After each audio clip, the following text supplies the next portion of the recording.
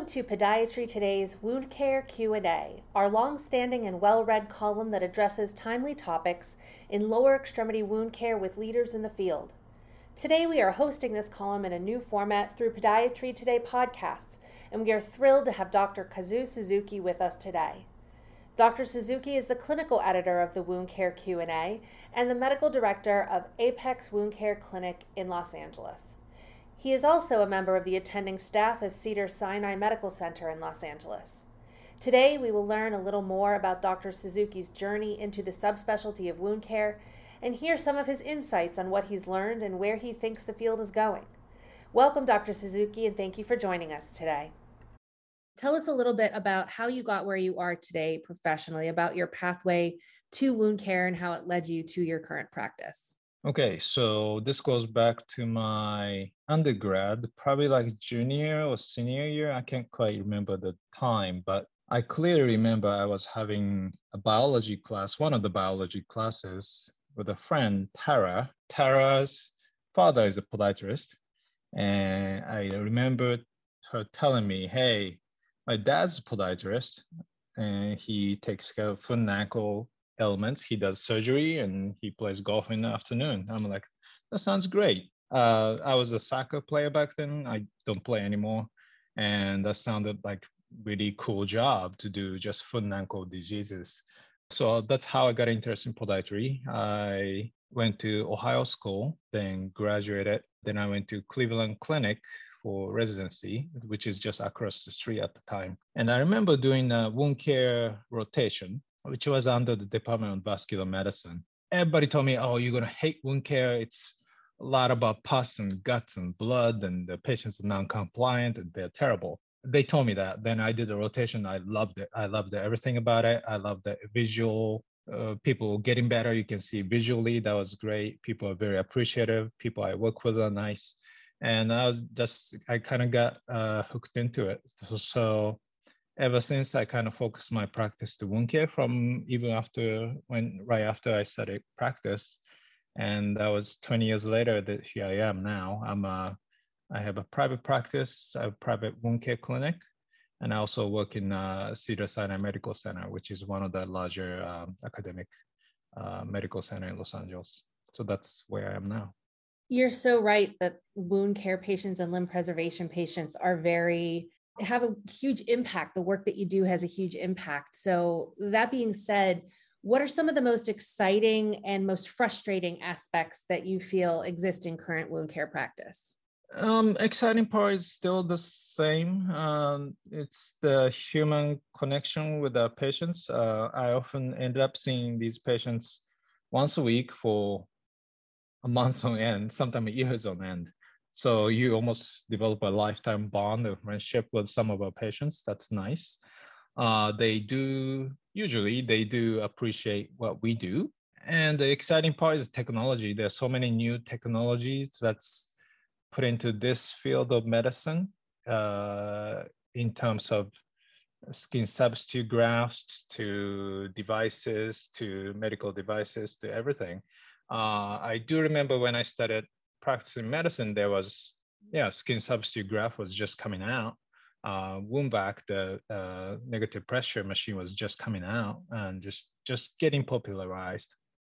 And again, that was just brand new thing in our field. And that was just really, really exciting to me. So technological evolution is always exciting. Incorporating them into my practice is exciting, and just meeting my patients every day is just make my day. The frustrating part is, I think it's modern medicine's good and bad, meaning that I have a patient right now in a hospital she's like 95. Her body's basically broken down. She's really like ready to die. But our medicine is so good that we almost basically keep her alive because our medicine is just so good. That can be frustrating to us, not to their fault, but our medicine is almost so good that we can keep patients alive almost indefinitely, it seems. Another frustrating part is some of our patients and just getting through to them is frustrating. Not everybody, it's really a chosen few, but there are a few patients who, like I got this guy in the clinic who clearly has terrible infection.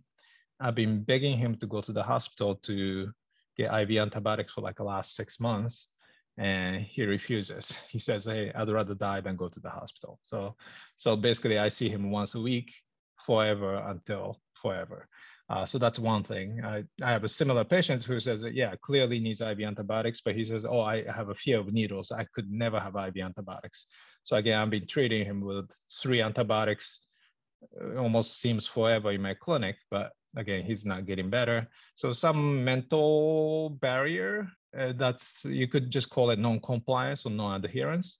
And I could actually just fire these non-compliant quote unquote patients, but I don't want to because I'm a compassionate guy and I don't want to kick these guys on the street. So that's the frustrating part of not just wound care, but I guess probably in the all across medicine. You talked about some of the evolution of technology and what you've seen happen over the past 20 years in wound care. What do you think the field is going to look like in the future, in 5 years, 10 years, 20 years from now? I think we only going to be busier. I am busier in my clinic year after year, which is a good thing. Well, except for the COVID. During the height of COVID, my patient volume was down 50%, but I think it was the same for everybody else. I can only see it growing in numbers of patients only because, again, people are living longer now. There are more people in the United States. There are more people living longer, not necessarily healthier. So there'll be more patients, period. 5, 10, 20 years, I can see it just our cities to be more densely populated and probably older.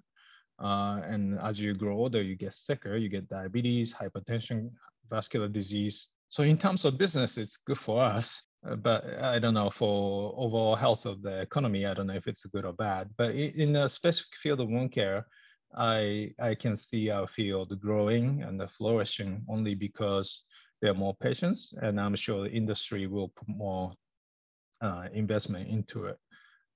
So I like to think our field is growth field.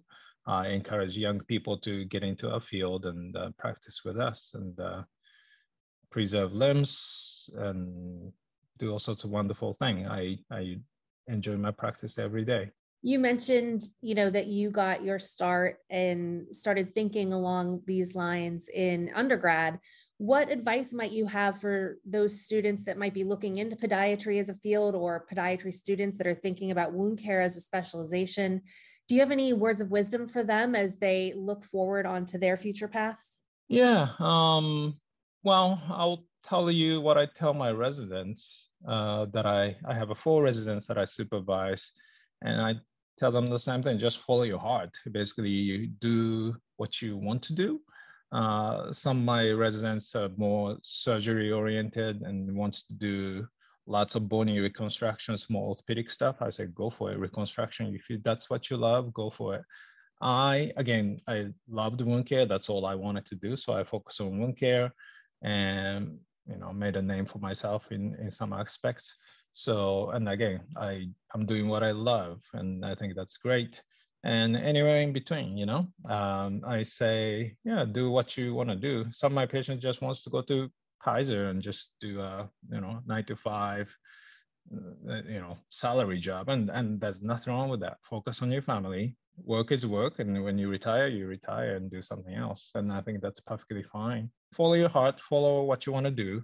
That's certainly what I did. I was interested in wound care. I went to wound care conference on my dime. I just paid. I just flew and went to. I remember going to Texas, San Antonio, when Larry Harclass was there, and study under him, going to his conferences, and all that experience was incredible to me. And get a good mentor too. Yeah, mentor who can find somebody who can nourish you into a good practice, nurture you into a good practitioner.